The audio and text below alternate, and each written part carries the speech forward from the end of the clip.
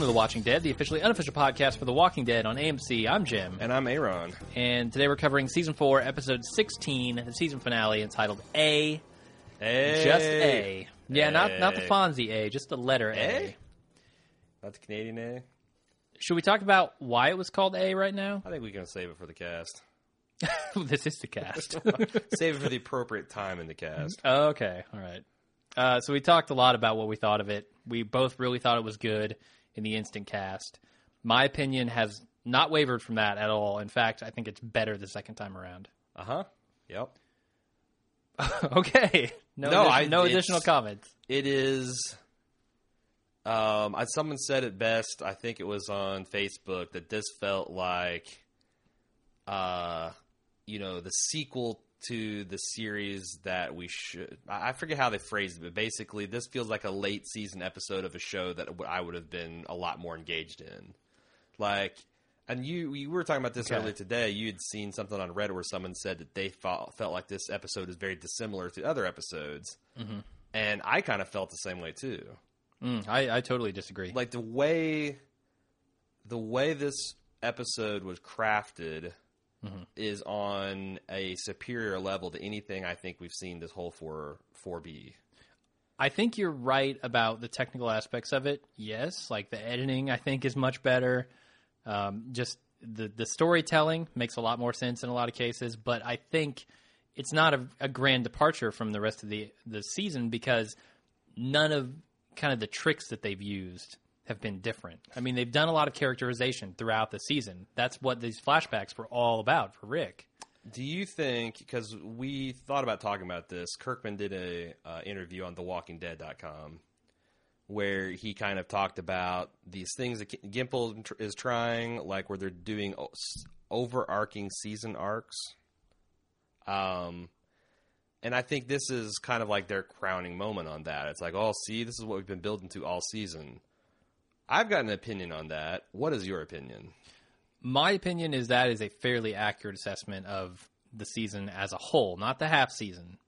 I think the season as a whole has come around from Farmer Rick to the fate of the prison, and now to him kind of accepting both sides of the coin, both sides of his personality. Yeah. It's really hard for me to put that in the context of the entire season because I really liked the first 5 episodes, going back to 4A. Yeah, me too. I thought it fell off a cliff with the governor storyline, and I know that's a polarizing. I'm not here to argue that. Not on the cast, it's not. For Aaron and Jim, we did not like the return of the governor and how they handled that and how they tried to make him more sympathetic. Then the season finale was pretty good. A lot of that was Rule of Cool, but a lot of that also was Rick character growth. Mm-hmm. We had some good moments with Carl and Rick and Michonne in this season. We had some really spectacular moments with Carol and Tyrese. Yeah. Glenn and Maggie is huge miss. Oh, for me too. Yeah. I don't know why, but Sasha and Bob, even though I didn't buy how they got there, when they finally got to, they're kind of like... will they, won't they? Mm-hmm. I was actually engaged by that. The season finale, I think, knocked it out of the park. So, yeah, if I was asking a follow-up or just making an observation of what Kirkman was talking about, I think I'm all for more character development and more, plot that isn't just of the episode and moving forward, but themes that you build and look back and like, I think they really need to work on making the whole thing engaging. Yeah. You can take an episode or two to catch your breath, but people still get antsy. I mean, you remember when we would cover Breaking Bad, there'd be always an episode or two in the middle where kind of things lulled and people would get antsy, and it was always just to set the pieces up for the next clusterfuck. That's the thing. It's such a trick to keep everyone satisfied. I get it. Especially with a show like The Walking Dead, where a lot of people aren't in this for the same reasons that the rest of the viewers are. But here's the thing. Keeping it interesting, I think, also involves, giving a shit at the script level, giving a shit at the director level, and, Scott Gimple and Angela Kang gave a shit on this script, and Michelle MacLaren directed the holy hell out of it. Mm-hmm. Not just action, which is she's kind of known for as like the pinch hitter for action on Breaking Bad, on Game of Thrones, and lots of stuff. But she also just some of the quieter moments, which we're going to talk about. We will. I actually really wrote down a lot of things I liked in this episode because it's easy to say, "Oh, the direction's great." It's another thing to actually say, "This is what this director is bringing to the table." And these are the reasons that I enjoyed the direction in this scene. Yeah. Yeah. And it's one of those things where, like, once you start paying attention to it, you kind of become that much closer to being a television snob. A little bit. It's like, when you try your first $20 bottle of wine, it's like, oh, God, a $3 Chuck is shit. And then, it's like... $3 Chuck is a bad example because it's like a $15 bottle of wine. Okay. It's debatable. But yes, the $5... Or it's like, like we were just talking the other day. Boone's Farm is pretty shitty. I had a really strong preference for Coors Light. Sure. Up until about 5 years ago, and someone's like, you should try this craft brew stuff. And now having a strong preference over a light beer brand seems ridiculous to me. Mm-hmm. And so I've become that much closer to being a beer snob. Sure. It's like once you start paying attention to that, it takes your appreciation of things to a whole new level, but also becomes very hard to watch bad decisions. It does, yeah. Watching bad TV gets harder and harder for me every year that we do these podcasts because we're so critical of them. And that's the thing, like Walking Dead is not bad television. No, not by a long shot. But... Go to the CW or the Sci-Fi Channel for bad television. But when they have, like, let's say in the more average realm, and then when you have a first-time director and they make some missteps and some inexperienced writers not really understanding the characters or what the actors are capable of... Mm-hmm. It becomes a much bigger problem. Yeah. No, I'm with you. I think this season, aside from, a couple of episodes that have been obvious missteps, the governor arc, in my opinion, being completely a misstep, and then maybe an episode or two being obviously bad. Like episode number 2 in this half season was bad, in my opinion. We didn't mention Daryl and Beth when we were kind of recapping the storylines. That's one that I felt I liked, but I know a lot of people didn't like. And if you discount those episodes as good episodes, the half season gets a lot worse. Yep. So and that's kind of where those people are coming from, I think. And I have a weird thing where, like, I kind of like that, but I also didn't really connect with the Carl and Rick material, which surprised me. Wow. Which means those episodes, instead of being solid hits, were kind of like, eh. So, I still think the strongest Walking Dead's ever been has been, like, the second half episode, or season 2 through the first half of season 3. Mm-hmm. And still, I'm waiting for them to put together 8 episodes better than that one. We'll see. I mean... Yeah, back to back to back, that's hard. And I don't think they've done that consecutively. I think they have a very strong season in season 4 as a whole. Okay. Stronger than any single season previous. I give it a pass on season 1 because season 1 is so short. Yeah. It's like 6 episodes, 7 episodes. Though, it's not hard. Like sometimes when I go back and we'll rewatch season 2, because I'm doing that a lot of late. Yeah. Working on phase 2 of my secret project. It's a lot more watchable than I remember it. Okay, but we really hated Lori. That was the thing. Well, it wasn't as Lori. Andrea shot Daryl. There's a lot of just like, what the fuck moments there. Yeah. So I would say a lot less of character portrayals. Okay. There you go.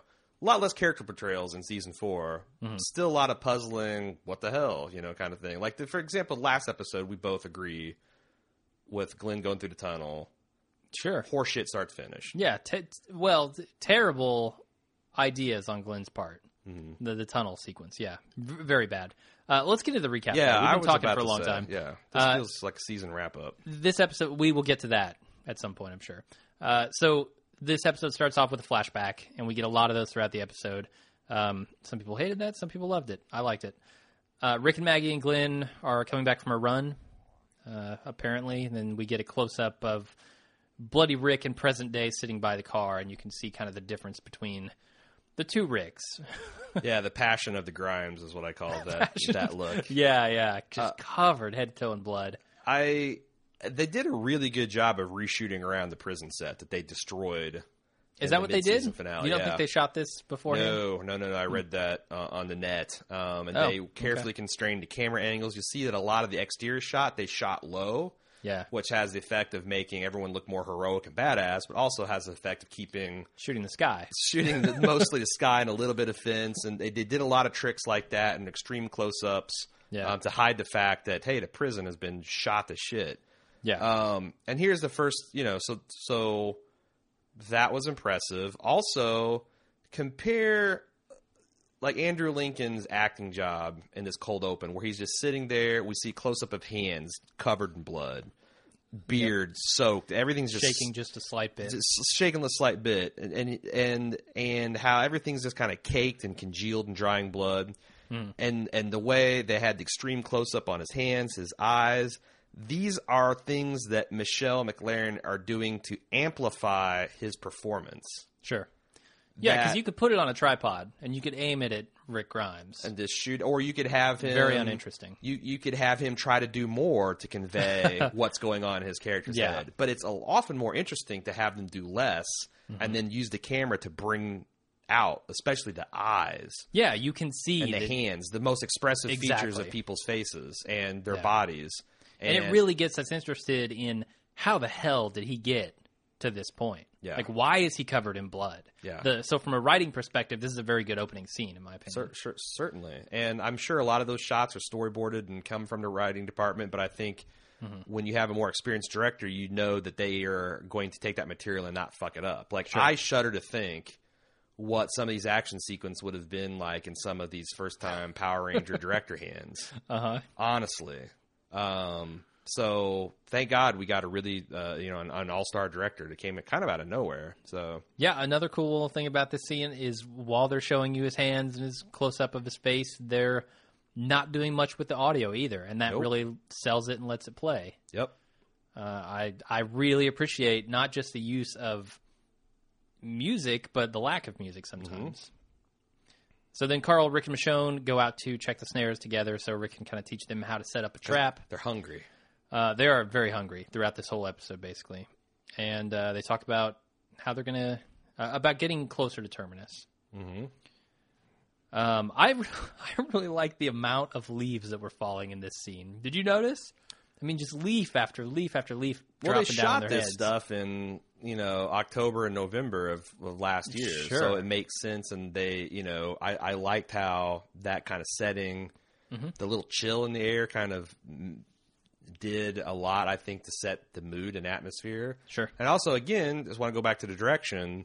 Look at the use of establishing shots in this episode. Like, for example, them getting up from the campfire, going to check the rabbits, going down the trail. There's like 6 different establishing shots where the group got up. You had a quick cut of them walking to the left of the screen. They entered at extreme distance from the right of the screen, so you don't break. Think of like Legend of Zelda. You go at the left of the screen, you appear on the right. Yeah. It doesn't break your audience's sense of direction. Then they kind of establish that, and then they get the extreme close-up. The camera pans around. It's very subtle psychological cues that we've been taught to expect after watching 100 years of cinema. Yeah, and it's fairly basic stuff, too, as far as film school goes. If you don't do that, it really bothers you on a subconscious basis. And then when things start moving fast, it makes it extremely hard to follow. Yeah, absolutely. And we've seen bad examples of that in this series before. So it's nice to have a good one. Yeah, just that kind of stuff like that just really grounds the scene. And I also like the choice of skipping the zombie kills. At this point in Walking Dead's history, it's not that interesting to see them square off against a lone zombie. Sure. Well, they also do something more with this. When Rick and Carl are talking and he says, what are we going to do when we get to Terminus? He says, we're going to tell them who we are. And then Carl says, how do you say that? Who are we? Yeah. And he asks that question, and then we see Michonne, or then the walker comes out of the woods, and all of them immediately have their weapons up. Yep. I think that's very expressive of who they are. Right. So that serves multiple purposes there. That's the kind of stuff I like to see. Yeah, but I just like the fact that, zombie killing is kind of boring. get to the interesting stuff, which is the character development and seeing what this group is being molded and forged into in this episode. And, I mean, in the next scene, you can show us an awesome face bite. Like, I'm okay with that. That part works for me, too. And that's when Rick tells Carl how to set up a proper snare, which is very important to this episode. Got to funnel them down the trail to where the noose is set. And then Carl hears somebody screaming, and he runs off to help him, but Rick stops him. Yeah. And that's where we get the awesome face bite of clearly someone who just lost his group because he never would have survived that long without them. Actually, a fairly terribly staged shot. Yeah. Because the zombies have him fully encircled in a half circle. And he could have literally ran towards Rick anywhere in a 180-degree arc towards Rick and easily escaped these guys. Yeah. But he didn't, and at least they went for broke on the gore. They did. That was incredible. Tearing the skin away from that guy's orbital bone. Yeah, and I think maybe a chunk of his eye, too. His eyeball. Oof. It's again, if you're going to... But again, they had that one kind of splash shot, and then the people were running from the zombies, and we jump cut away to something else more interesting. Because, again, who gives a shit seeing them fight through another random pack of 3 or 4 zombies en route to freedom? Sure. Yeah, you get one kill, and then it's a flashback to Herschel, waking Rick up for the first ever shift in the Walker Rotted Yard, right? Yeah. Seems like Herschel's about to take him out to the yard. Yep. He's recruiting him as a farmer. Uncle Herschel needs you. And we'll talk a little bit. To be a farmer.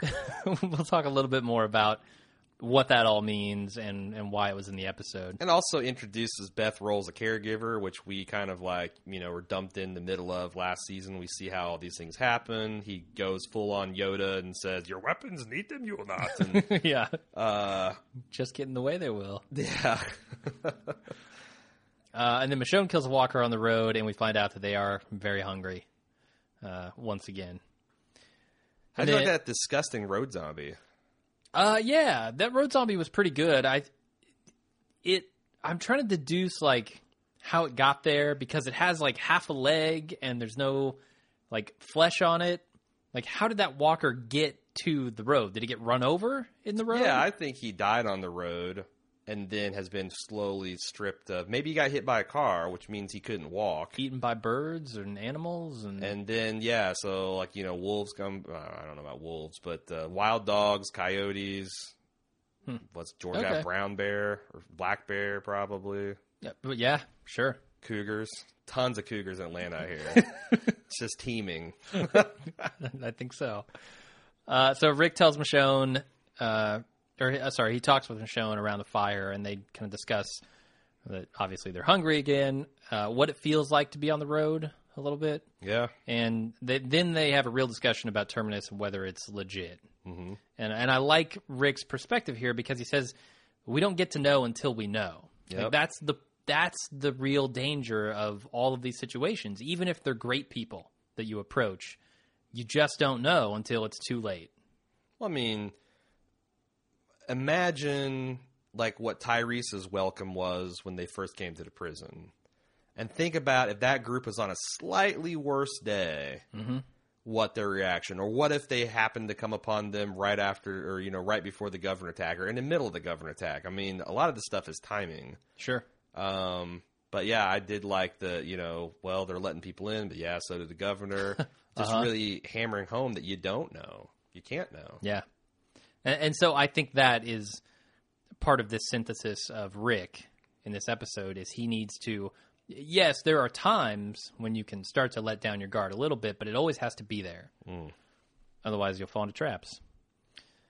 So Joe's group finds Rick and they hold him at gunpoint while Daryl tries to intervene. A stupid question. Yeah. It's not literally New Year's Eve, is it? I don't see how it could be. Harsh Georgia winter being what it is, they do seem to be a little bit bundled up other than Abraham. But there's too many leaves still on the trees, right? Okay, good point. I mean, after Christmas, there are bare trees everywhere. I thought that was metaphorical about, but with his fucking weird... And this is funny coming from me, I know. Okay. But with his weird folksy expressions and comparisons and everything, it's I was like, wait, is he being serious now? Yeah, and I mean, Rick does have a pretty thick jacket on. Yeah. I mean, he's got a wool jacket, like bomber jacket. Right. So who knows? But Abraham still rocking the sleeveless shirt. Oh yeah, in the middle of autumn. The OG wife beater on. Yep. Government issued wife beater. So then Joe has his men beat Daryl while they attempt to rape Carl, but Rick doesn't like that so much, and he does what he's got to do. What do you want to say about this scene? Were they still saying that Joe's group wasn't so bad on Reddit this week? That's what my first yeah, thought I mean, was. I really can't tell how Reddit judges Joe at this point, but I don't think they still. You can't excuse the attempted rape of Carl. I'm sorry. Yeah, I mean, They didn't actually rape Carl, so maybe they're not so bad. No, fuck you. They were bad from the very beginning. another thing, a lot of people I could just judge from feedback, which I'm not going to read, were questioning. I think people got confused in a dialogue later with Daryl. But Daryl didn't know that they were hunting Rick until he walked into that clearing at this point and saw them. Yeah. Because people are like, you'd think if he knew, because the way he kind of has a little bit of a mush mouth and a little bit of whisper, and if you're not listening extremely close, you could get the impression that he spotted Rick like a day ago when they first laid eyes on him and knew that they were hunting. And they're like, that's the best you could come up with in a day of rehearsal is these are good people. Uh-huh. So it as soon as he came out, it's like, oh shit, I got to think on my feet. And also, if you take Daryl at his word, he didn't know that these were bad men. He thought maybe they were bad men like himself, or at worst, his brother.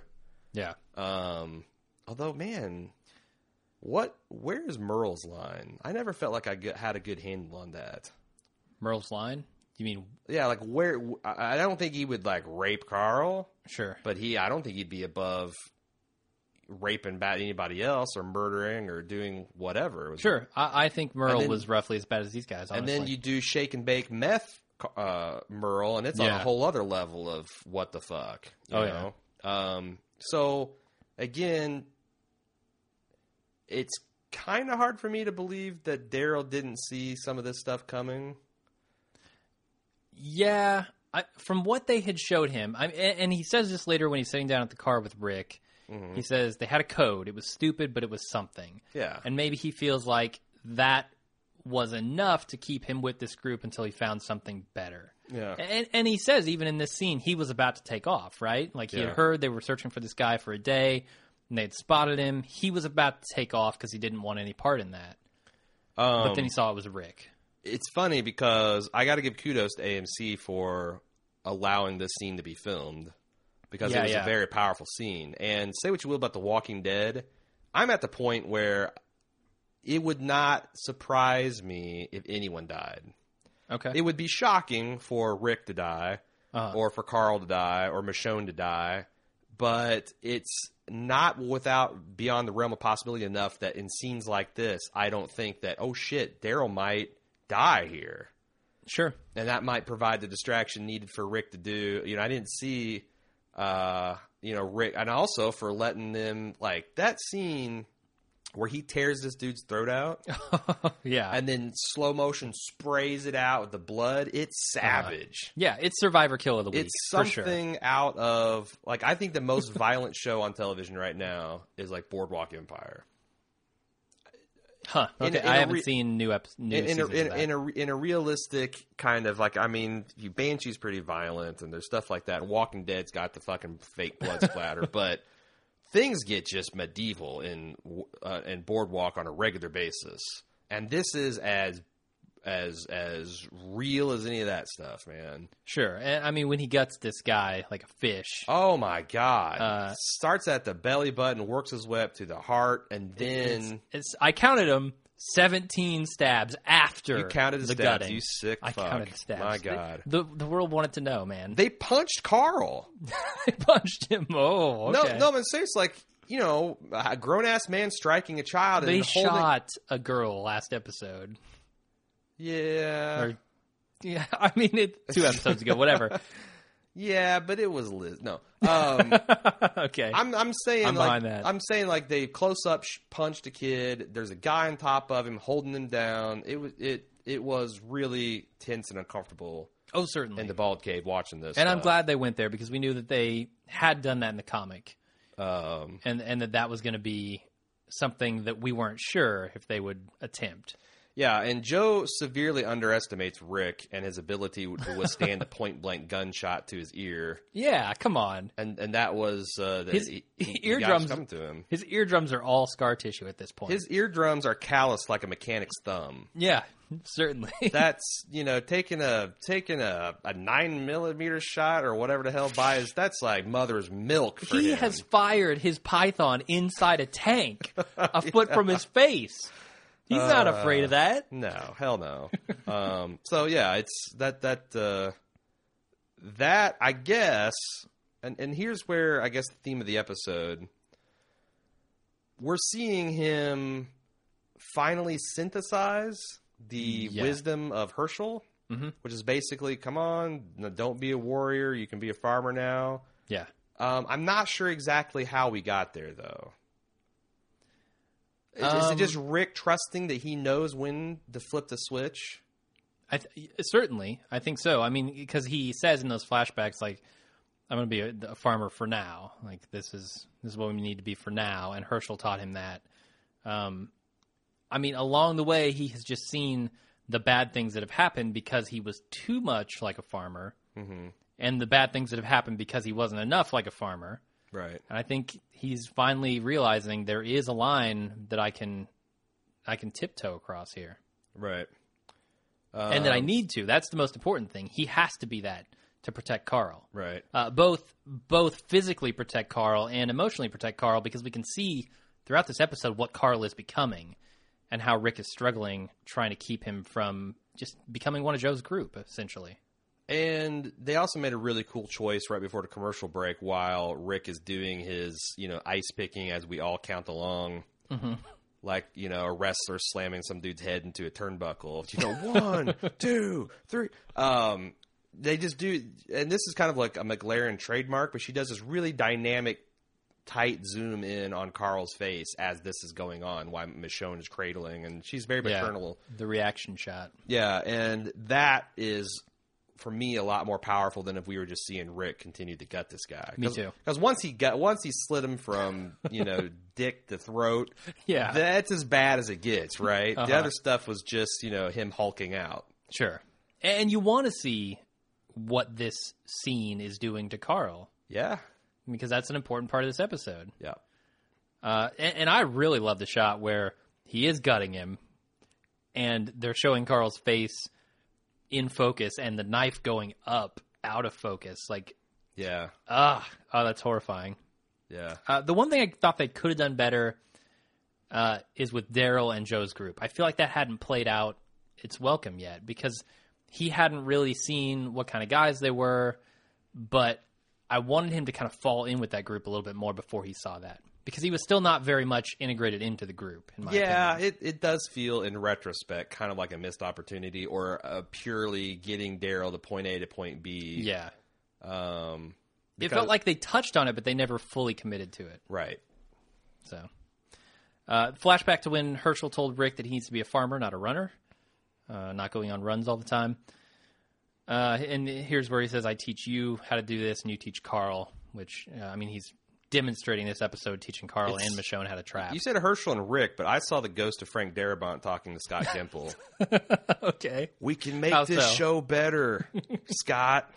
It doesn't have to be this way. All right. What path are you... I think that, I don't know. Herschel harping on Carl still shooting that kid. I still have mixed feelings about... Again, what lesson I'm supposed to take from that, because Carl's largely been vindicated. Their life as a farmer was a foolish. It was a foolish hope. Yeah. And we saw him being, I want to walk back a little bit of what I said last week about how I'm not sure how I feel about Michonne and his relationship. Because there was some really powerful scenes of kind of her comforting him and her letting her maternal side show, which then paid off in a really emotionally devastating moment between her and him when she was trying to kind of help him see his father in a new light towards the end. Mm-hmm. I kind of lost where I was going with this, man. Well, I think it's really the episode is all about the balance between the two, and I think Herschel's statement here is not necessarily that you don't want Carl to be a shooter at all. I think it's more along the lines of Carl is a shooter. Now teach him to be something else. I see. Because he says he can shoot. We know that. And also Rick being eternally vigilant doesn't have that balance. It's like show him that you can still be tough and the protector, but you also don't have to. This isn't all what life is about. Sure.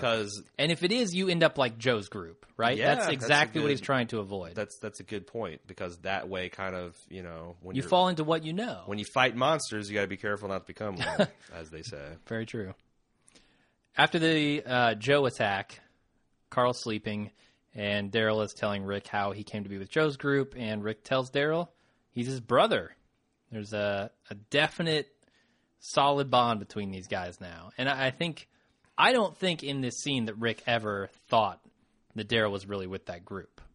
Not with that group. Yeah, not with them that way.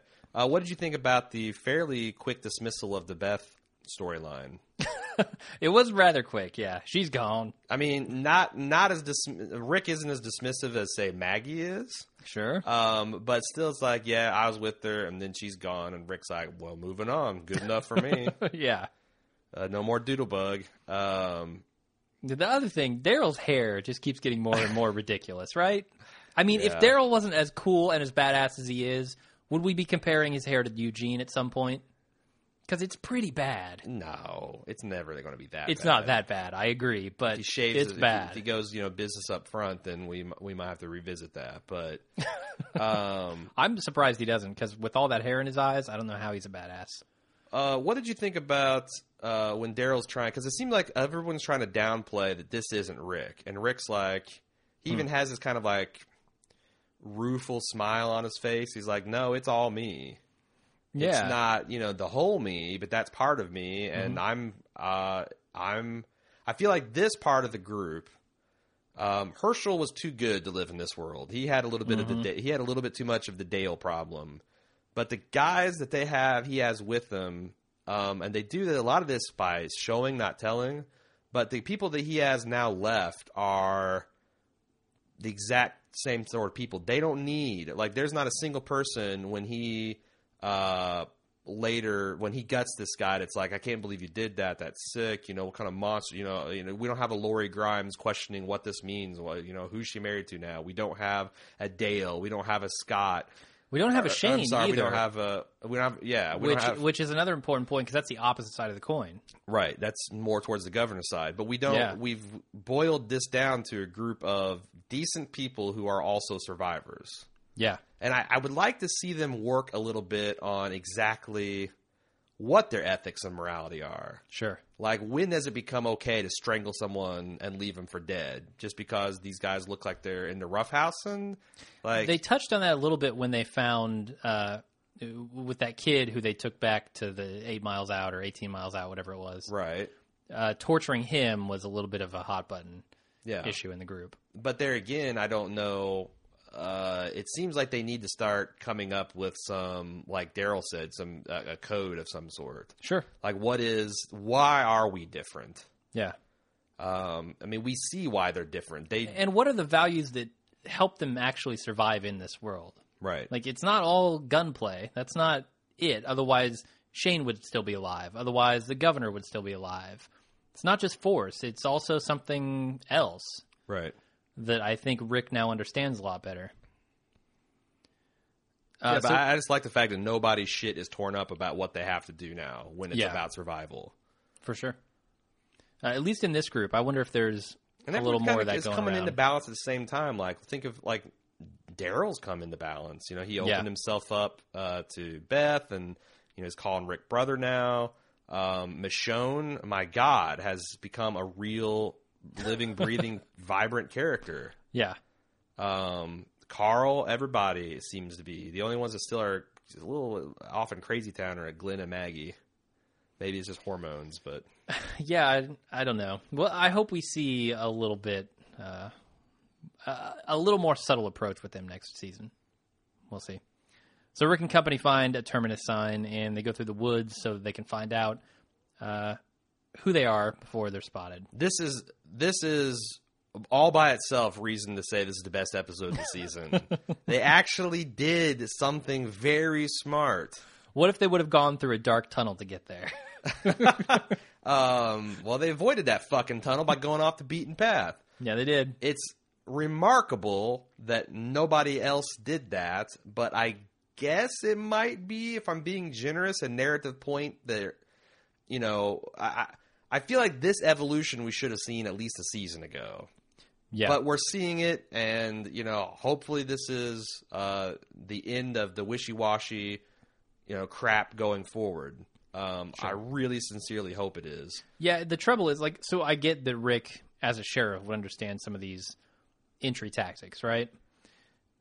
No, as a man that survived That's what I'm saying. Whereas the rest of these people should just have picked them up along the way. Yes, exactly. It's 2 years now after the zombie apocalypse started. Yep. Yeah. So then Michonne asks Carl why he didn't go with his dad, which prompts a conversation about a few things. How Andre died. Her son, yeah. How she found out that the pets kept her hidden, which is something we had been wondering about for a long time. And what kind of person Carl actually is. Right. A lot of good stuff in this scene. The Michonne story alone, we understand why she carried these pets around as a reminder that she should have kept these people safe. And as punishment for herself. Yeah, it was kind of not doing that. And it was an accidental, discovery. I also this scene was very emotionally moving to me, and I don't know why other than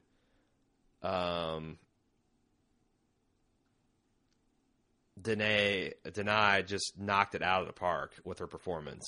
She did. I mean, the dialogue was moving, and anytime you're talking about losing a baby boy or baby girl, and feeling betrayal, and then also that anger and betrayal you to transfer to yourself, and how she literally became another monster, which we saw that when one of the stronger moments of the Carl, Rick, Michonne episode, I think it was episode 3.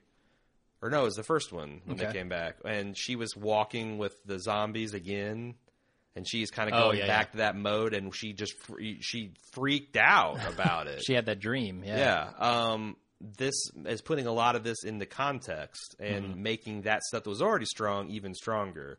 And then you see the fact, how far she's come in that journey, and how Andrea helped her, Rick helped her, and then I think what really got to me is when she said, "And you saved me," to Carl.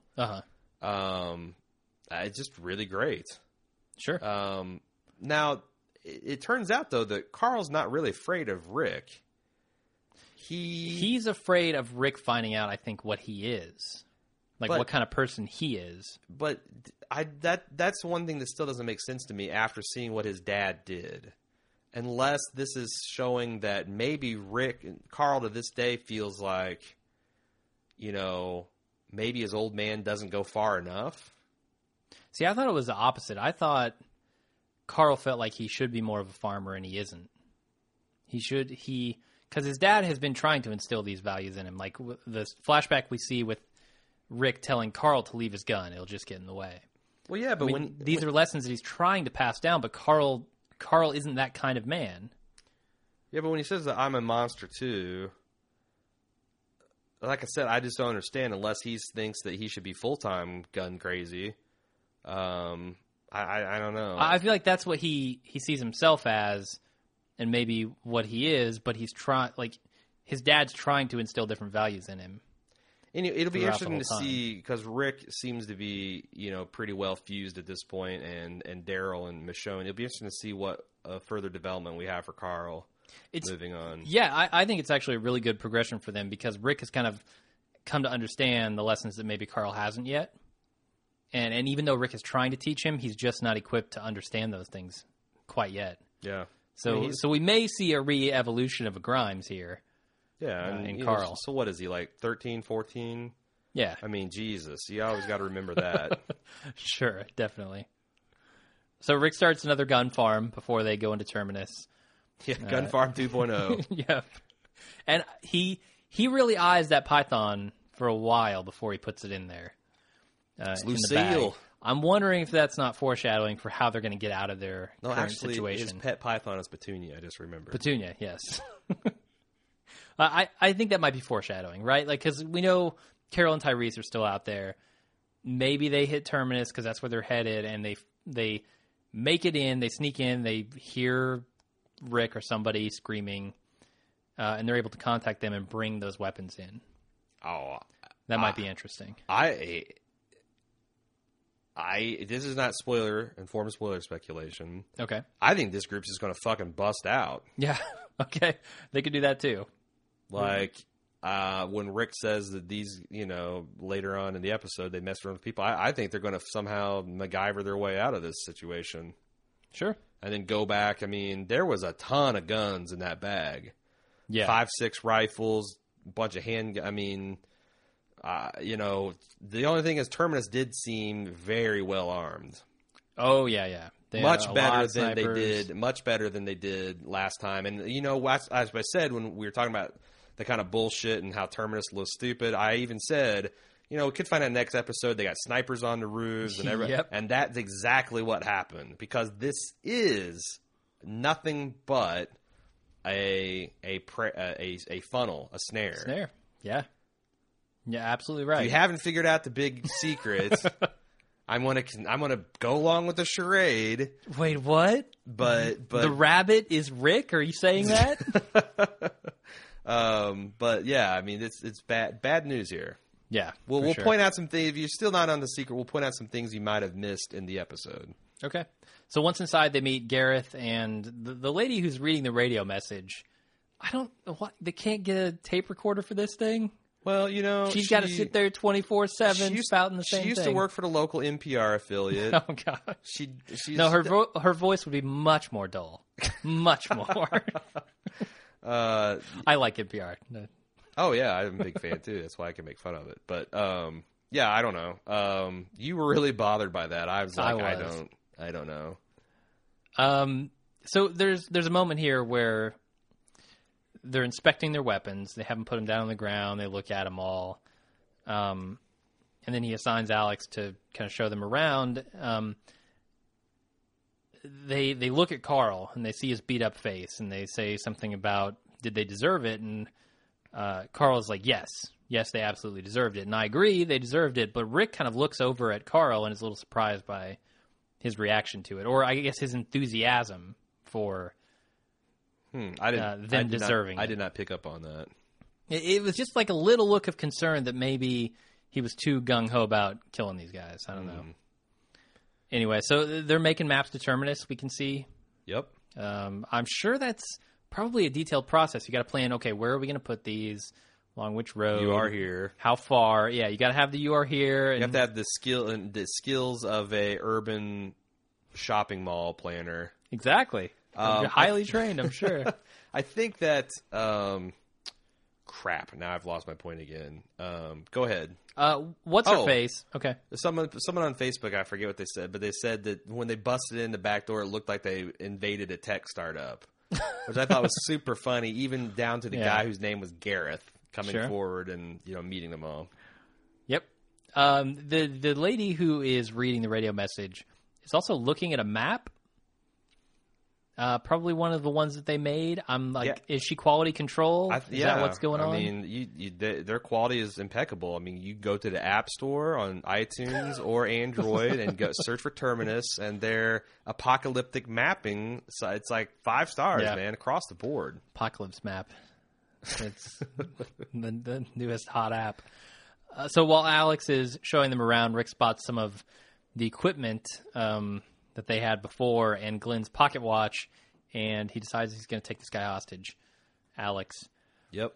And good spotting, Rick. Good spotting, and I love the fact that everyone backs this play instantly. Sure. Like, think of Andrea, like with the governor, how she's like, what are you guys? If there are certain people still in this group, a Dale or a Lori, a Herschel, they would have been freaking out about how are you impugning on our guest hospitality, and why are you acting so crazy, and my God, put your guns down. None of that shit. No. It's like Rick pulled and everybody instantly swung into action. Yeah. And we see that throughout the episode. When a walker comes up, everybody's got their weapons out. Ready. They know what to do. And now they know what time it is when it comes to the living, too. And that's really But I'm surprised Daryl's Daryl's like, of how badass they Daryl wasn't like, hey, you got my poncho. I mean, as soon as he walked in. Yeah, that's my fucking poncho. Yeah, it's like, what the fuck? You got my poncho. Motherfucker. Bullshit. I'm going to beat that poncho out of you. Yeah, so I really like that they made Rick smart enough to know this is our stuff. Yep. And apparently, I guess one of the umbrellas behind Mary was one of the umbrellas at the governor's little camp. Yeah, when he was met camping Tara with and everybody. Schuper and yeah. What's his face? Martinez. I don't know if that's I got to just do it one more time. One more butchering of a name. I don't know if that's just recycling props or if that was like a little Easter egg thing or what, but It was both. Interesting. But I also don't think that Gimple was like, grab that, umbrella and put it behind me. Yeah. No. So we get a flashback again to Patrick building Lego sets while Carl is stripping his gun and cleaning it. And Rick tells him to leave gun behind because they're going to farm. Such a nice camera move where we follow Rick's transition from crouching down to Patrick to walking over off frame as it pans and loses the focus on Patrick and then puts the focus on Carl, and he's field stripping a gun and using a child's coloring book as a gun mat. It's such a great scene. It says so much about Carl without a single word. Yeah, it's way more than him jumping the gun slightly on killing a Woodbury tough. Sure, yeah. Some poor asthmatic kid. Absolutely. It's a lot more artful. Yeah. Then we go back to the standoff at Terminus, and Gareth calls for a shot with his little hand gesture there. Rick spots it and spins the guy around and blocks it, and then they chase Rick and company through a maze. And Gareth already is smarter than the governor, because the governor would try to bullshit him out of the situation, but I love how Gareth is fairly smart for a TV villain. Mm-hmm. He's like, what's there to talk about anymore? You don't trust us. Sure. Yeah, the trust is not going to be won back by my speech here. Yep. So let's just go ahead and do this. So this was weird to me because Gareth definitely calls for a sniper shot or some kind of shot here to take Rick out, but yet they then don't want to take Rick out. So they're unwilling to kill them after the fact. I thought that was deliberately targeted on Alex. You thought they were going to take out their own guy? I know that's exactly what happened. But only because Rick spun him around and I think the sniper took the shot. You think someone from behind? There's no fucking way he spun. It doesn't matter who took the shot. It came from behind. You're right. Well, maybe the plan was to kill. And Rick spun him around. Was to kill Rick and then just hurt kill Rick everybody and else. hurt the rest. Yeah. Or the plan was to take Alex out of the equation so they could then take care of the rest. You're right. That doesn't make much sense given what we see of their creed. I don't know. I mean, maybe Rick was the ultimate threat there because he had a hostage, and let's just get rid of the hostage, and then we've got the power. Yeah, honestly, this is kind of the worst part of the episode. The chase? The chase, because it went on entirely too long in too many locations, and I felt like they didn't trust us to know that they were being herded. Like, in fact, at one point, they're like, they're not even shooting at us. They're just shooting at our feet. It's like, well, no shit. We saw that for 30 seconds. The first time we saw it, I tweeted on... I sent out a tweet that said, these guys are the worst snipers ever. And then it went on for 30 seconds, and everybody was like, well, they're hurting them. And I was like, yeah, well, I get that now, because they've shown it for a minute and a half. Right. No, you're just that stupid, Jim. Jesus. God damn it. I certainly looked that way on Twitter. I also think the other thing that didn't help was just the kind of terrible special effects work on the actual bullet impacts. Oh, just little splashes of dust. And the light, it just wasn't working for me. I thought, again, they didn't have to... You didn't have to spray their feet 50 bullets on each shot. Like, just maybe a shot or two to keep them moving in the one direction. Because it was just so obvious. Yeah, I mean, maybe they just wanted to shower down bullets so they couldn't go. Yeah, I don't know. This was definitely the weakest part of the episode, in my opinion. Just the chase, but where they went to, they find this chamber that we had to freeze frame and take a look at. Oh, yeah, that's cool. And then after they leave the chamber, they get surrounded outside. Do we want to talk about the chamber a little bit? The things you noticed in there? Let's talk about a couple things. First, before they got to the chamber, you pass a very easy to miss scene of just a massive pile of human skeletons. Yeah, human skeletons. With very little meat on their bones. They've been excarnated. Yeah, pretty disturbing. Like, during the episode, I tweeted, they ran past a pile of bones. Oh, God. You ran past some cargo containers that had people screaming for help and banging from within, like, please help us, help us. And Rick even stopped and kind of did a double take before another hail of bullets herded him into the direction they need to go. Yep. Then we get to the shrine. We got to Terminus's version of Carcosa. Okay, let's not talk too much about the shrine yet, because I want to talk about the path they're on. Okay. The bride's path, as you would call it, probably. The bride's path. Every door they come to in this chamber, the train car that they eventually end up in, somewhere along the wall during the maze, it says A, which is the name of the episode, and we know where that all leads to. I assume that that there is another path. That why would they just have an A path? It would be the path. That's the path that'd lead like Glenn, Abraham, and Maggie on. The B path. The B path. the people that are actually a threat and hard to deal with are the A path. They get the full respect. Well, it's respective of their plots, yeah, right? We're going to take you past the bone pile. We're going to take you past the screaming people. We want to go through the weird shrine. We really want to maximum freak you out and psychological break you. You know, Glenn and Maggie is just like... B path is sunflowers and gardens. We want to show you something cool in this boxcar. Slam! They're clearly dumb enough to go down the B path. Yeah, so these are B path material. Did they eat the food? Did they eat the plate? I think there's something to that too. Because they keep offering them food. Yeah, like the hot plate is an intimate is very much part of their opening spiel, and they're confident enough to give these people their weapons back. I almost feel like there's maybe the plates, the hot plates, are laced with something. Oh, okay. Some Rufinol is what I'm going for. Some roofies, okay. Yeah. But yeah, the A path is there. Clearly, we see it. We don't ever see the B path, but we hear the screaming, which I think the B path is the people who are screaming. Yeah. So now let's talk about the chamber. There's a bunch of weird shit all over the place. There's slogans: "Never again," "Never trust," "We first always," which is basically this country's post 9/11 policy. Okay. And when you combine it with the last episode's name, USA, boom! There you go. Boom! Scott Gimple, surprisingly jingoistic analysis of The Walking Dead here. They have this spiral of names, of people's names, and some had ages listed, some have locations. Again, we see the A door. What else we want to talk about there? It's candlelit like Beth's studio, and there's hundreds of candles, an improbable amount of candles. Piano in the corner. There's a guitar randomly. That's not even a joke. There's no, a guitar that's serious. On the floor. There's what do you think happened in here? That's my only question about this. What does it look like to you? What happened in this room? Clearly, people were trapped for a very long time, because how do they have time to write their names? Or is this some kind of memorial for the people that these Terminus people have killed? Well, the never forget, never trust implies that something, because when Daryl asked him what the history of this place is, he's like, hey, this is, been around since almost the beginning. Yeah. And naturally formed by people following these tracks to the end point.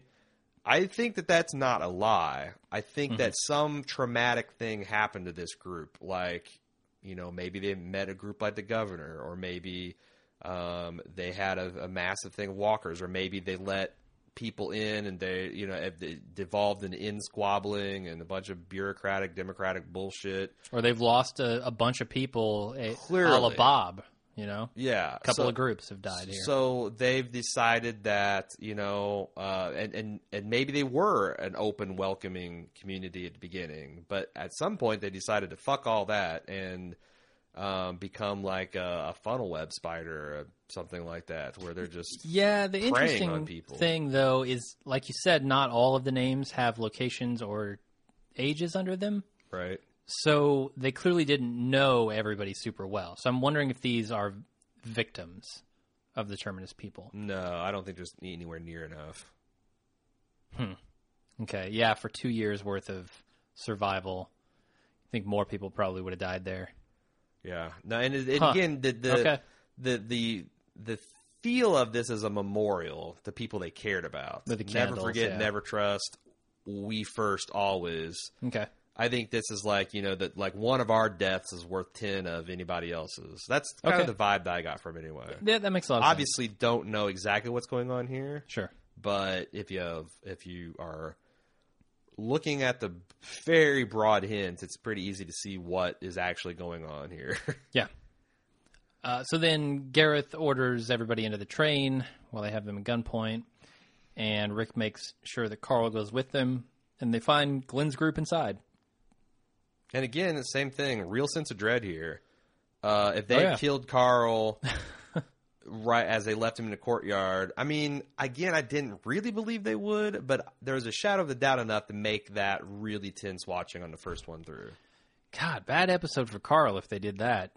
Attempted rape and murdered. Out of the frying pan and into the fryer. Jeez. And that's the final scene, man. See, Rick delivers an awesome... Glenn and Maggie and Bob, Sasha, Tara, Abraham, everybody, Mullet Man, Rosita, walk out of the gloom. Everybody but Carol, Tyrese, and Judith are back together at this point. And I tell you Beth, what, I guess. I tell you what, I love the Andrew Lincoln's performance when Abraham is basically saying, well, we're all friends, but for however long that's going to last. And, Rick's just like, no. And then they have one last cut to, Ghost of Darabont talking to Scott Gimple saying, it could be like this all the time, Scott. You just got to hire better writers, get better directors. And then it smashes back to them being into the train car, and he's like, they're going to feel real stupid. Another weak point in the episode. This was such an awesome moment, but they either needed to expend their F-bomb allowance, they needed to cut back on all the birds flipped and still, and saved up for one muted F-bomb here, or at the least, they're screwing with the wrong goddamn people. Yeah. They got to throw a GD in there. They needed him to curse. Stacy. They got to throw in an F-bomb. They needed some punch. I feel like the person that he has become would probably drop an F-bomb there. It's funny because we had a phone call. We've been doing some Kickstarter for film, and now we actually got some time to do it, and we've been calling people. Yeah. As we're supposed to do at the end of the second half of the season when we Kickstarted the first half. So anyway, we're talking to Tia Marie, and she had a lot of really good questions. And one of the things she talked about is like what we thought or how the show would be different if it was on HBO. Yeah. And it's like, man, this would be it's and you can say this about almost every television. As good as Breaking Bad was, put it on HBO, it'd be better. Well, that's the trouble of it is they can't go as real as I think real people get. Yeah. Real people curse all the time. Yeah. I know a lot of people who curse far more than we do. Yeah. And I think we curse a fair amount. Sure. I think people in a zombie apocalypse would curse a lot.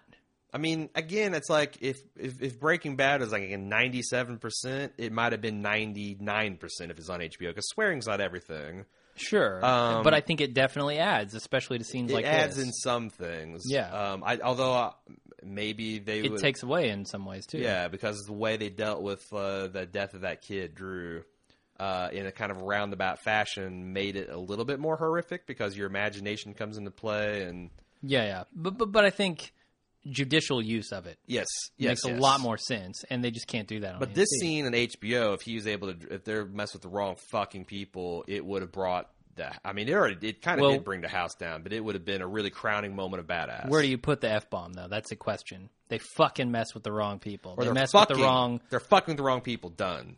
That's it. That's good. Yeah, that's good. They mess with the wrong people. Fuck. Yeah. doesn't quite have the same ring to it. All right. I really like, in this final scene, I want to talk about one last thing that I loved. The reaction shots from everybody. It takes a while, and the music builds. Ooh. Yeah. But they go to pretty much everybody aside from Abraham and his group. And they get the reaction shots on what is Rick about to say here. They'd be pretty stupid. They mess with the wrong people. They screwed with the wrong people. It's interesting to me that Abraham is immediately deferring to Rick because they show a close-up of Abraham. I don't know exactly why they do that. I think maybe because Glenn has kind of been the leader of their group, the de facto leader. Why do you think Abraham's deferring? He made an observation, and then Rick said they're messing around with people. It's not like Abraham rolled over and pissed on himself. No, but it's the shot of everyone just waiting. Is Rick going to say something here? Oh, okay. Like Carl's waiting, Michonne's waiting, Glenn's waiting. Everybody, they show shots of everybody waiting. I took that as Rick looking at everybody and seeing what a bunch of badasses he has here. Okay. That we as an audience are supposed to look good. at all these dangerous people, and every fucking one of them. You know, down to Maggie and Rosalita, and even Mullet. When he's called to spray bullets, can spray bullets. All right, Eugene, you stand as far away from us as possible. In fact, excuse me, Gareth, can we move Eugene to the B car, please? Every one of those people I can think of a memorable kill. Yeah. And a memorable. You're absolutely right. Especially and we're I think supposed to kind of realize that history and look at these people's grim, fell faces. And that's a perfect way to end a season, right? Because it gives you the time to reflect on all the actions of these people before. Yeah, I didn't take it as them hanging on his word. I took it as you're right. Yeah, we're really seeing like what these people are made out of. Yeah, and how dangerous they are. For sure. They've screwed with the wrong people. Up at this point, you're thinking, oh my God, how are they going to get out of it? Now, you instantly pivot into... I'm not locked in here with you. Yeah, you're locked in here with me. Yes. Indeed. Had the Rorschach moment. All right, well, that's it for the episode. Why don't we do some pimping and then get to people's feedback? Okay. Well, of course, we are part of the Bald Move Network. We find all of our content at baldmove.com. And that's going to be super important because we got some news on the Game of Thrones feed, our front. We're actually going to be making some changes here. Mad Brew, unfortunately, is not joining us this season. Jim's going to step in to fill his shoes. But we do have a new feed. Well, it's not a new feed. We renamed it and changed the logo and did a bunch of stuff, and iTunes dropped it. Yeah, and right now we're kind of in limbo. But just because we wanted to call ourselves the gods of tits and wine, I don't understand why that's so offensive. Put tit in a show description, apparently, iTunes. I didn't know that. So we're going to get that fixed, but I can't promise that, because I don't have any control. Ever since Jobs died, the whole place has gone to hell. He used to respond personally to us when we had a problem with our feed, took care of it. The man knew how to run a company. Don't know what's going on over there now, but I can't guarantee that the feed will not be fucked up. But we will have an instant cast out for Game of Thrones this Sunday within an hour, just like we do on Walking Dead. So that's exciting. We got a lot of other changes. We've been working this whole week on getting our new studio set up. We'll have probably some pictures and some videos soon of that. That's kind of exciting. Yeah. What else? Mad Men. Mad Men's coming back in 2 weeks. 10 days out on that. Yeah, not this Sunday, but next Sunday. It'll be back. It's going to be crazy. And also a little thing called Fargo. Which we may or may not be covering. Unfortunately, because of the schedule of Mad Men and Game of Thrones, we won't be doing an instant cast on Mad Men. Yeah. We haven't figured out how to clone ourselves in space and time. Not yet. And as the governor said, it's the cast is either instant or it's not. So anyway, that's the latest skinny on that. Hey, check out our other affiliates. Their feeds are not fucked up. Personal Arrogance out of Seattle. This week they're talking about Facebook surprise taking over of the Oculus Rift. Some Indiana Jones news. The ladies out in L.A., the Because Show, have some Gwyneth Paltrow news. Sure. So I'm just going to skip this cast because I can't stand. She's my kryptonite. It's a very small part of the cast if you don't like Gwyneth Paltrow. Oh, good. I'll just fast forward. But they don't like Gwyneth Paltrow either. So. Because I listen to some and I'm not sure. Well, they think she's pretentious like everyone else does. Yeah. I just hated her on an instinctual level for many, many years. It's one of those weird things. I don't know why. But I also talk about the latest Franken pastries, like the Cronut, and play a new game they call Friend or Foe. Up Yours Downstairs has shifted into Mr. Selfridge mode. So they're covering the latest Masterpiece Theater on that. Check them out. They're Tom and Kelly are awesome. We always appreciate your ratings and reviews on iTunes. Again, super critical thing that you guys do to help us out, grow our cast. Always appreciate you guys using the Amazon affiliate link at amazon.baldmove.com. And also check out subbable.com/baldmove. It's our latest way for you guys to help us pay the bills around here. And you can subscribe to the cast and bank the money you spend to trade in for cool rewards. Sure. That we're going to be making bigger and better. You know, the podcast is always going to be free. Yeah. Take it, pay for it. Our content Our is always content going to be is free. always going to be free. Yeah. We're never going to charge. No. All we ask is if you can, do something, whether it's on the iTunes front or telling a friend or using the Amazon. We got a lot of ways you can help us out, but we do really appreciate those of you that do take that extra time to help us. For sure. Also, Subbable is a really awesome way to get in our contests. Yes, because all of our Because we take contests them all moving from there. forward are, and again, it's no purchase necessary. So Yep. that doesn't mean you have to give us money, but you do have to register and get an account. And you can still subscribe for free, which helps out somehow with the revenue sharing. I don't know exactly, but that helps out too. Having said all that, let's get right into feedback. Ed from Chicago says, I kind of like that nobody of the group got killed. I think it actually built the suspense to an all-time uncomfortable level, and that was amazing. We tricked ourselves into believing that someone would have to be invested, or we have to be invested in, would be killed. So whether a clever trick by the writers or just dumb luck, it ramped up the scene of Carl slowly walking to the train car as the most gut-wrenching moment of the show ever. But it didn't happen, and that was actually pretty cool that the writers had the balls not to give us what we expected. Totally agree. And we've talked about that with jump scares before, that the show used to be better at, now not so much, at, balancing jump scares that pay off versus ones that don't. So you never could get comfortable. Sure. You know? Yeah. And I think maybe they thought with Lizzie dying a couple episodes ago, they didn't need to kill off someone major. That episode was impactful enough. Right on. Right on, right on, right on. Noelle, the captain, she says everything's better when the writing and directing is on point. But for me, one of the most enjoyable and refreshing upticks last night was in Chandler Riggs as Carl. His acting was top notch, especially the look he gave his father of utter helplessness, longing, and a touch of anger right before Rick walked into the train car. Child acting on the show has come under fire before, and you guys have correctly pointed out that it's because the kids are given lines of dialogue that are way too heavy for them to take on, not to mention the inexperienced directing talent probably not helping. Well, last night, Chandler Riggs was able to work with material crafted for a kid his age, and it showed. Fucking A. Yeah. The very awful scene where he fought off his attacker could have been done poorly, but Michelle McLaren's directing talent helped to pull that scene off as tasteful yet extremely tense a moment as possible. Number 2, I was a huge fan of the flashbacks because they retconned an entire season's worth of mediocre prison content. Again, see what good writing and directing can do. The few minutes spent with Rick, Herschel, Carl, and the kid who started the infection, Patrick, vis-a-vis Daryl's crotch rot infected handshake, provided more characterization than an entire season's worth of poorly planned content.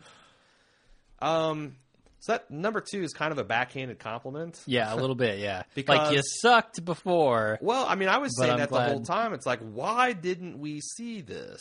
Mm-hmm. And I get it that it's like, well, we're now showing you the theme and all that. But, I mean, clearly there was interesting things happening at the prison they could have showed us. There's a beautiful analogy. The prison disease outbreak, in my mind, wasn't the problem. Really wasn't. I love the outbreak stuff. I loved it. It went to a good place. I thought it was great. It gave Herschel a very appropriate send-off. And there is a analogy here just begging to be made with the farming that we see at the very beginning. They're planting the seeds for this season-long arc of a theme. And at the end, we see them harvesting it. It makes perfect sense on multiple levels. They're farming on the show. They are. Amanda G says, I think it's important for Carl to see his dad perform that crazy murder. He was getting a little bit big for his britches, and he needs to realize that he's still a kid. Rick's he couldn't even reach the guy's neck. Come on. And has a lot to learn. And Rick finally needed to assert his top dog status among the group. It was great to see. Was Beth on candle duty before she was relegated to the boxcar? That was an ass ton of candles that needed maintenance. I'm telling you, that's her standard concert setup.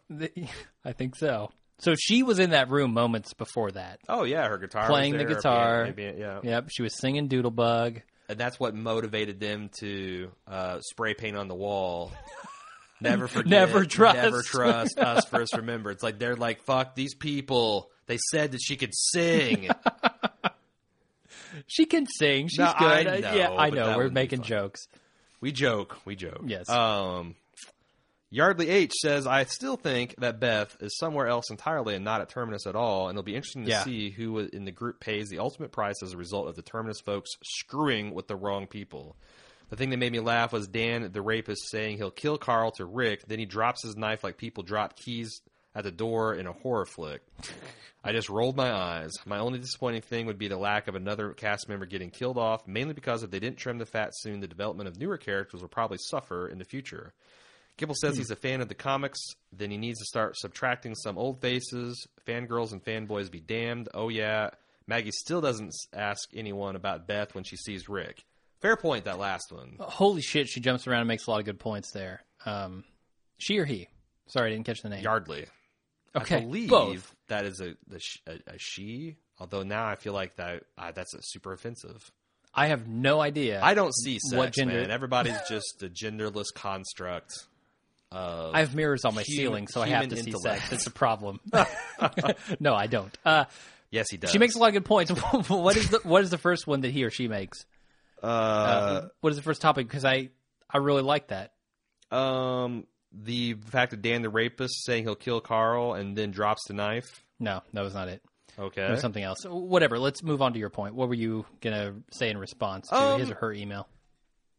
I'm going to allow Dan dropping the knife because he just witnessed Rick ripping out a man's throat. Okay. Yeah, he's a little frightened. So he thinks at this point, if the play is to kill Carl, he's going to, guaranteed he's got to deal rip. with that man. Yeah, he's got a MacGruber coming to him.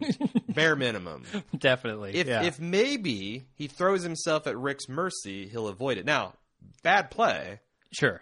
But I don't think he was talking his particular ass out of that pit, and he was just, I mean, think about if you were Dan, the rapist, okay? Okay. Let's leave the child rape. Let's leave that out of the equation. Okay, so I'm just Dan. You're just Dan. You think you're a badass. Mm-hmm. You horse around. I'm pretty chubby. I'm looking at 300. You're clearly the comic relief of this group. Okay. All right. You think you're a badass. I'm not a bowman. You're not a bowman.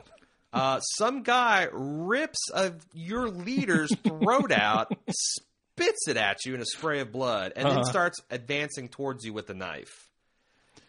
I don't know that everybody can just make that cool James Bond villain calculation there. Yeah. Yeah, I mean, he gave up at that point. So, yeah, dropping his knife and saying, hey, man, I'm sorry. Yeah. Seems okay of a reaction. What about trimming the fat of the characters? Do you think we need to kill off some more characters? I think so. I think in Season 5, fairly early on, we're going to need to see a couple of them die because they've all kind of matured to a point where we want to see them harvested, right?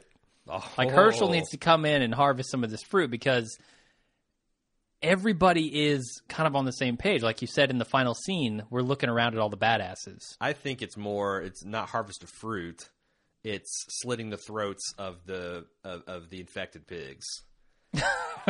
We can't get any more value. Whatever out of these your guys. analogy, Scott Gimple's going to be riding on the back of a truck. Just there goes Glenn. Right on the back truck. Abraham. Rosalie. Eugene. Eugene finally snaps and just takes people out. Gets to Carl. Still anyway. By the way, that's not spoilers. That was just me randomly rattling off people's names. I think get paranoid about this stuff. I think they do need to trim some fat. I think there's some fat that now is ready to be trimmed. I think it's offensive that you call human beings fat to be trimmed, but, that's you, Jim. Not my words. Emailer's words. Yardley. Carolina L says, Rick went from stray cat to Rick's brother to caged beast. Michonne is finally explained and in a way that completed Rick's arc from badass to crazy to badass. Rick himself has not only learned from Herschel, but from the walkers, deploying their lunge and bite technique and perfection in defense of Carl. Sorry. I brought that point up in the Instant Cast that this is basically Rick's, learning from all his past enemies. All of it. Yeah. It's really brilliant because not only has he learned from Herschel and learned from Shane, he's learned from the walkers themselves. And there has actually been a moment where they talked about that. I think it was maybe Michonne who said that. That the walkers have changed them as well. Like now, the walkers are part of what's keeping them alive, I think was a point somewhere back a couple episodes ago. I don't know. They've had to definitely adapt to this new scenario, and becoming a little bit like the walkers is part of that. Clearly saved a day here. Yep. She says, continues, wait, is this, what about Terminus? Friendly they are not. I noticed they are deliberately driving Rick and his crew along a trail marked A, leading to the cart marked A. This makes it reasonable to assume there's a trail B. But who is then in cart B? Is B for the weaker stock, right, for picking? It's for the Eugenes of the world. Yeah, right? If Eugene wasn't with Abraham, he would have been in path B. It's for, like, Eugene. Dale would be in there. Oh, yeah. Dale would definitely be in there. Lori would be in there.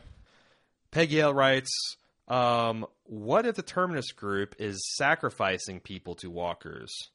It struck me that they've lasted a long time, or at least they say they have, and while there are random zombies in the area, there aren't many to be seen around the gates of Terminus. Maybe it's not just the humans they're being funneled in, but walkers as well. Walkers that they're keeping fat and happy and maybe docile with a lifetime supply of people? What if they see feeding people to walkers as a kind of religious sacrifice that keeps them safe? There was a whiff of cult about these people. Yeah, the More candles and the... Sure.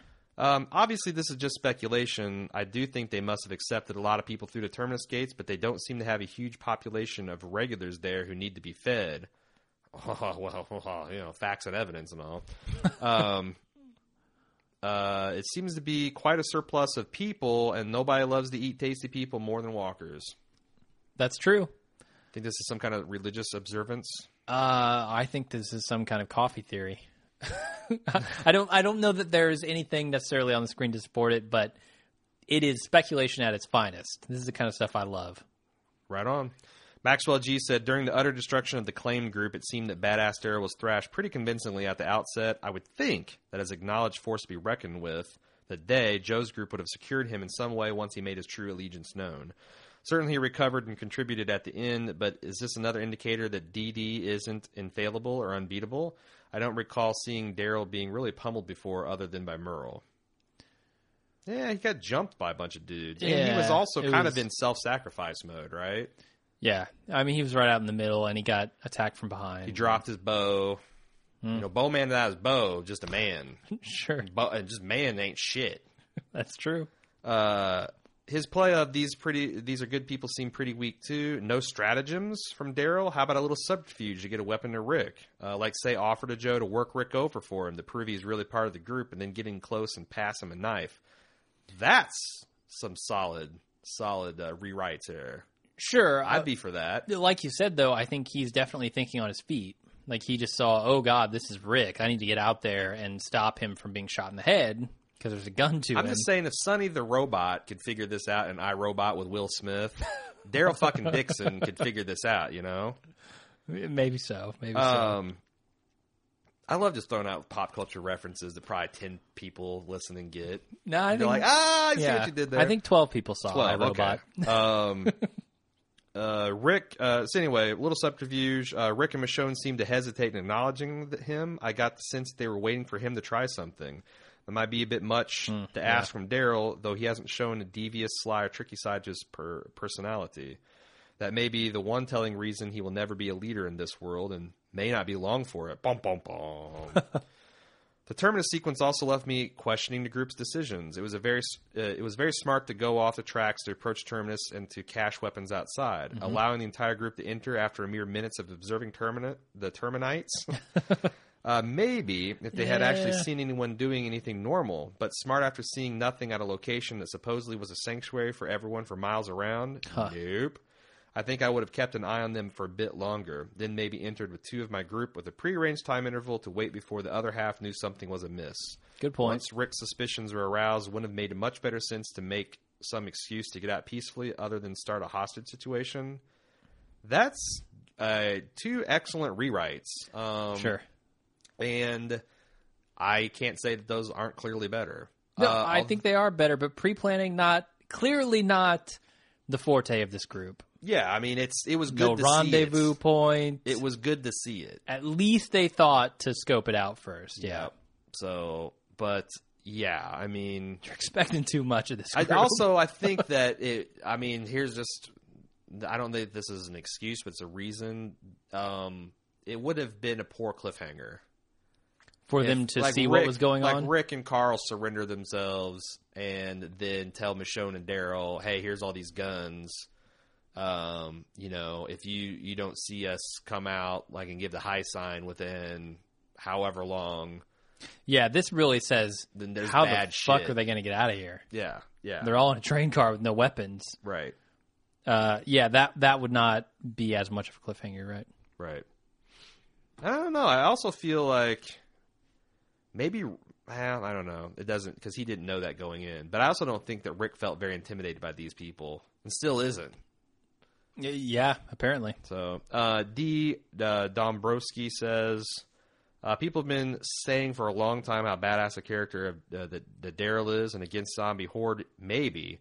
But the show writers have left him completely underdeveloped in the area of violence against other survivors, and I've been disappointed at that, with the small exception of killing the tank driver.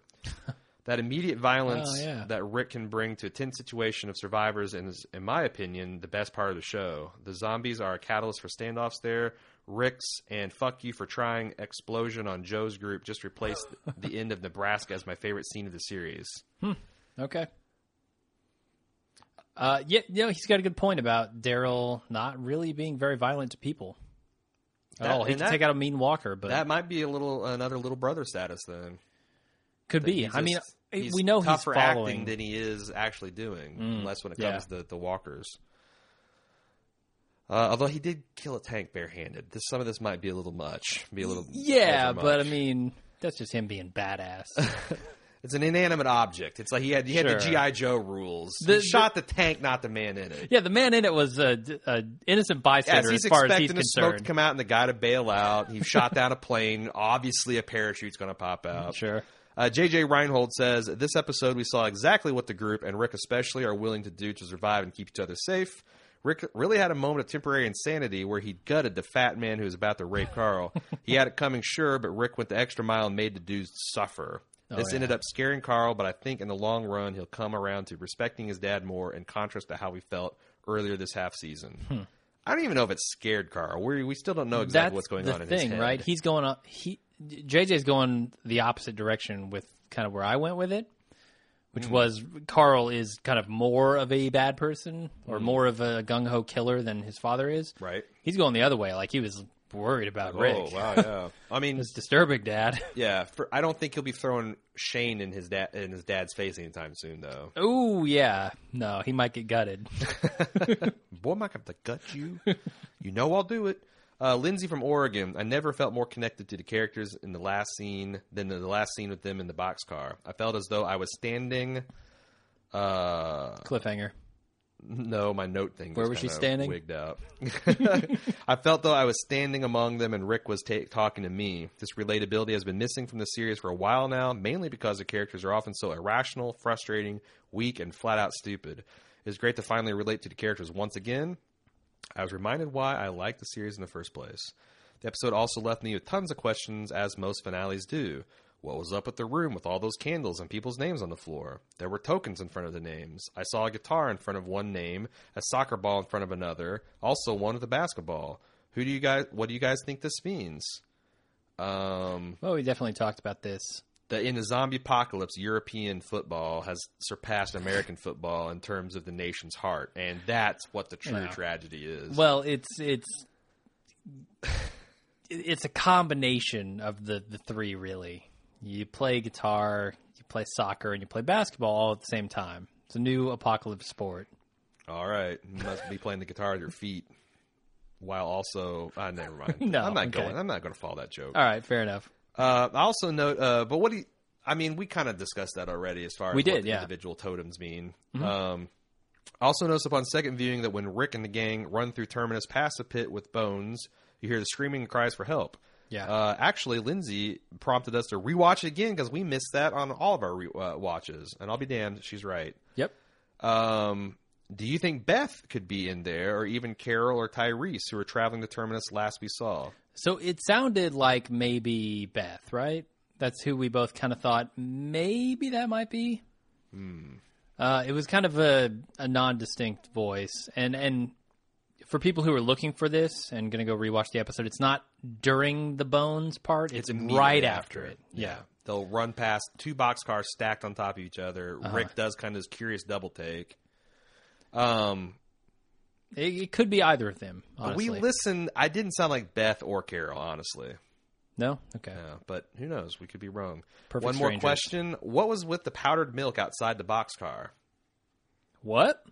I guess there were stacks of powdered milk outside the boxcar. Oh, well, I mean, look at Gareth. He's clearly a powdered milk fan. I don't even know what that means. I don't either. What if we go with the cult angle, Okay. that they spare like young children and babies, like a Judith. Oh, because that way they can raise them as their own. There's the only way they can trust them is if they bring them in and raise them as their own. So what if they have captured Carol and Tyrese, and they are in B, and they have Judith now? B is for baby. Oh, God, we figured it out. Fuck, the code has been cracked. Sorry, Gimple, you're going to have to do something really inventive to fool us. Seriously, though, that'd be a cool angle. That would be a cool angle if because you can indoctrinate a baby. It's much harder to indoctrinate someone who is immediately offended by you shooting at them. Nathan P says the scene where Rick becomes the scene where Rick takes on his inner zombie and bites out Joe's neck was awesome for me. I guess this was what Lincoln meant by alternate melee weapons. The bite? Yeah. I guess his teeth, his chompers. We've never seen that before. No. You certainly wouldn't bite a walker. My only gripe is I felt like this episode was kind of a mid-season finale instead of the end of the season. It seems that this season can be split between the first half finishing off season 3 due to the Mazera business, and this half starting a whole new plot. Aside from the Carol Lizzie plot, there was no real connection between the halves, which kind of sucks, but still the development was good in preparation for next season. Oh, I disagree with that last statement that there was no connection. I think Rick is a huge connection between the two plots. Carl as well. Well, hold on a second. I got 2 more sentences, and then you can just run with that, man. I'm not going to rail on it too much, but okay. Also, not rail, run. We don't want to rail our listeners. We just want to run on them. We run with them. Run with them. Run with them. Or run against them. But you don't want to rail them. Christ, what is this? Okay. Some kind of barbaric terminus of a podcast? We're going to railroad them. You can railroad them. Right to terminus. You can railroad them. Right into an A car. Them. You can't rail them. Also, there was only one real meaningful death, R.I.P. Herschel, except for the governor, who we all wanted dead anyway, and the girls likewise. Okay, so how is the Carol Lizzie plot tied in with Rick? Well, the Carol Lizzie plot is tied over from, the walker feeding you're during saying the infected aside stuff. From, okay, I'm I'm saying also Rick is a tie, Carl is a tie. I mean, all these seeds, no pun intended, have been planted in the first half of this season, and now we're reaping the benefits of it. Yep. I think he needs more than any other season they've done that this season. Sure. I think they could stand to tighten up the narrative a little bit. Maybe this is what suffered from a 16 episode, 2 filming period thing, that it's just, something magic about the 13 episode season. Why would you say they need to tighten up narrative? Because what didn't you like about it? This was a long way to go for little water. Okay. Well, their pump stopped working. Carol tried to fix it, but it didn't work out. Season 3. No, that was the first half of season 4, man. Oh, you're right. The water plot. During the infection. Coffee Theory Epsilon. That's it. I got spoilers. Okay, perfect. And not a ton of them. Well, take us out then, and we'll get to those. If you would like to leave us more feedback. Oh, I forgot. We don't have an episode next week, but we will have a podcast because we're doing our characteristic season wrap-up. I would not expect that on Tuesday. I would expect it Wednesday or Thursday. Yeah, we're kind of a little bit loosey-goosey on that schedule. Stay tuned to baldmove.com or facebook.com/baldmove or Twitter @baldmove if you want to know the second that shit drops, because that's how we announce it. Yep. Or keep your ears peeled on our feeds. But I think I gave everything except for if you'd like to send an email, because that's basically the only thing we actually read on the show is emails. Do it at watchingdead@baldmove.com. We'd love to see what your overall thoughts are in the season. We've got some more things to talk about. And absolutely. Other than that, we'll be back next week. Yeah, and then I'm really hyped for next season with the cliffhanger here, and we'll talk about that more next week for sure. Yeah, again, I feel like, we seem like we always end this in a hopeful note, but can if they can just tighten the screws down a little bit and get some better hands behind the cameras. I think they've been turning those screws, though. They've taken Mazzara's wild, off-the-rails train, and they've diverted it back. I just, like... You can't do that all at once, right? Take 5% of what you made pimping the Amazing Spider-Man. Or Hyundai. And get a good writer's bullpen and a good stable of directors. I think they should obviously keep Scott Gimple writing because he's great from what we've seen. Angela Kang did a fantastic job this episode. There's a couple of writers that I know. You keep them in Walking Dead, I'm going to be happy. Well, I think one thing I'm going to do as an experiment is go through and look at all the writer-director combos of this season and probably last season too. Yeah. And kind of like give them a rating as far as their experience level. And then in a double-blind experiment, I'm going to ask you to rate the episodes. Okay. And then we'll see if there's a correlation between strength of writing, directing pair, and quality episode. I suggest, because I've looked at this a little bit for the first half of the season, I think there's a very clear correlation. Okay. But again, small sample size. And I haven't looked at it, so it just makes good sense. Yeah. Anyway, let's get on to spoilers. And right. If you don't want to care to join us there, hopefully you'll be back next week. If not, Game of Thrones, baby. Week after that, Mad Men. We got something that will rope you in. Yeah, Guaranteed. Game of Thrones, Mad Men, and the week after that, same week as Mad Men, Fargo. Oh, really? Is it? I thought it was the week after. It's the 18th, It's I the believe. 13th and the 15th or 18th, yeah. Okay. So I count Sunday as the new week anyway. All right. All right. Thanks, everybody, for listening. We'll see you next week. And until then, I'm Jim. And I'm Aaron. I, too, hold Sunday as the start of a new week. See ya.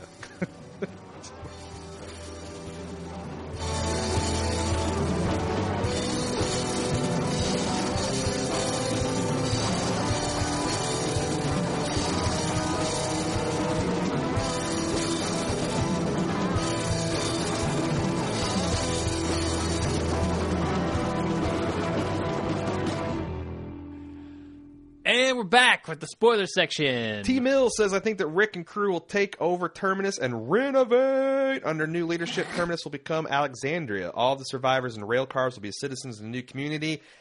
Bam! T. Mills said our best hope for Season 5. Yeah, that's optimistic after the gun shooting maze. Right? Why?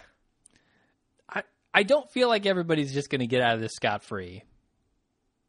You think... I mean, now that we're in the spoiler section... Cannibal City. They're in fucking Cannibal City. I don't think people are going to get out of here easily as... No one in Boxcar A is going to be eaten. Ate up. No way. I don't believe it. You don't think that Maggie could have her leg eaten off? I mean... It would be kind of fitting considering the fate of her father with his leg. Or Beth. Or Beth could be in the Boxcar B. Shouting. B for Beth. B for Beth. B for babies. B for bullshit. But Beth takes care of babies. So she would logically be in the B car. She's beat up 3 different ways. She would be. That's a bad sign. B for bad sign. B for bad sign. My God. This is becoming so clear. It is. But no, I could dig that. And it also would save, AMC's fetish for saving money because they could reuse the set. Sure. And I still think there's a lot of juice there in the post-apocalyptic life making it happen, melon to squeeze. Yeah, and I mean, if they're going to go with we need Farmer Rick and we need neck-biting Rick, then, Farmer Rick might have to chip in. Although I still think that this show works better on the road. It has this season, I think. So once they got out of the prison, I've enjoyed it quite a bit. I don't know how to reconcile that versus them being stuck in one spot in one location. But anyway, Jeff Finn says it's going to be interesting to see how our group gets out of this jam. I think it's safe to assume that Tyrese and Carol will help them from outside, but could Beth's captor be a hero too? I haven't read the comics, but listened to your spoiler section, so I'd love to hear what this could be from the comics. The Archangel, Gabriel. Gabriel ain't going to be the one. So here's we're talking about maybe Gabriel being the one who picked up Beth. It seems like this is another Kirkman remix, and we are getting the Hunter storyline told through the lens of this post-apocalyptic cult. Okay, Is Gareth a character in the Hunter storyline? I don't know.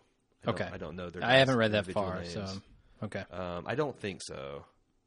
I think he seems like he's just got a plain old, dumb white guy name. Yeah. Joe, for example. Okay. And this All is not apologies to Joes out there. dumbass white guy name. Right. I mean, it's my middle name, so. All right. Well, fair enough. Did this happen anything like it happened in the comics as far as them getting trapped at a spot that was, led to as salvation, and touted as salvation? No? Like I said, They weren't led there under false pretenses and then No, the hunters gobbled actually up? hunted people. Okay, so they were out and about hunting like groups looking of for people. weak ones to pick off and then take So this back. is a big remix thing. It is, and Okay. I'm still somewhat chagrined that they gave away such a tight little 3-episode arc. But I can't complain with what we got in the final episode. If that's the average level of quality for next year, I will be a happy camper. Finally, Yeah, and I like the nods that they give to the people who know that these were cannibals, with the bones, with the meat on the grill, and Mary out there up front. First thing you see is the meat on the grill. I will say if they want to It's interesting. introduce another badass character, although I think we're too loaded with badasses now. I think Maybe a that little, yeah. Abraham and/or Daryl have to die, but there's the character of Jesus. Yeah, I don't know anything about It's him. like Tony Jai. Ja, Ja, is that how he is? the Ja? Thai Well, it wouldn't- kickboxer guy. Hey, if I can butcher Martinez, I'm Right. equal. I will butcher the people over there in Pan Asia. What would you call that? Pacific Asia? Thailand? Thailand? That's what I would call it because that's where he's from. I don't know. Okay. I can, The region? I can don't know. butcher, I can butcher Thai names with anyone. Okay. Yes, like, you can. Like Tony Jai butchers his foes. Just beat that name up with giant elephant bones. Elbows and knees. just mangle it. Wreck every major joint of that name. I'll put another syllable. It's Jai is his name. Okay. He is like this kind of like, I don't know. He looks like Jesus. Like if you took Jesus out of Okay, a long hair, Baptist- skinny white guy. yeah, and you throw a wool knit cap on him, give him insane like parkour and jujitsu skills. and Perfect. that's who you got. It seems like it should be a load of horse shit, It sounds really, really bad. Yeah. but it really is cool by the time you get there. Do they approach it subtly or do they just go balls to the wall and it's just too cool to resist? He is like, I mean, I guess he's like the comic form of Daryl Dixon.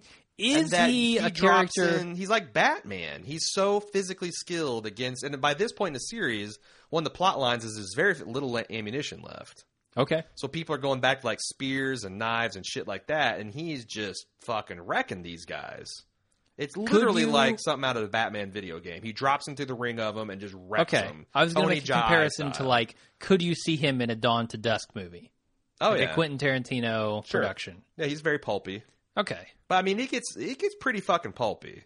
There's I'm a little worried about that because the tone this show has tried to strike, it's been very dramatic and very serious in a lot of areas. yeah To go full pulp might be a bad move for this show now at this point. and where they tend to have problems in Lost in Translation is translating that because the Although- governor is very pulpy and they Yes. fucked that up. You're right about that.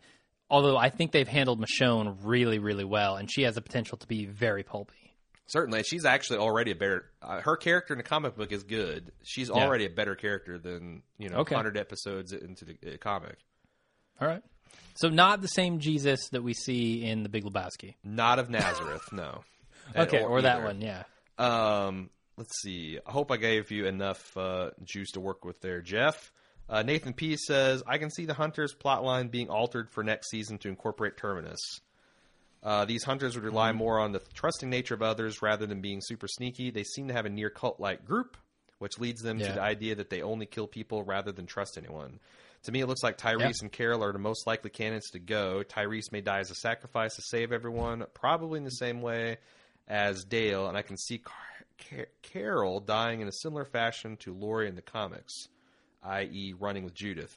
Beth's fate is still ambiguous, so she could be already captured by the group, her trusting fashion, or may prove herself a true survivor and roll in to save everyone.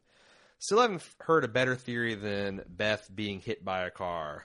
Yeah. And this is all a big misunderstanding. She's off in a medical coma somewhere, and if Rick does take over and tear up, Terminus from the floor up and renovate that sucker, I could see Beth coming back just because people are going to naturally follow Terminus. Sure. I think with all the signs out there, yeah. He has a good point about Tyrese and Carol being likely to go. I think their story, to a large degree, has come to an end.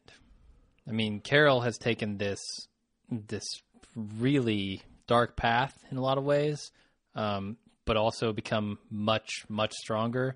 But her resolution with Tyrese in the Grove, now where does that leave her?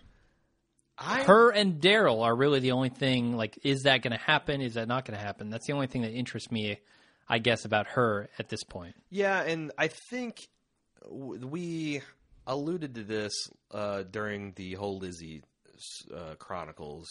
Yeah. We haven't really seen anyone in our group truly become insane. Rick has dabbled. He's played with insanity, but to see someone just reach that turning point where...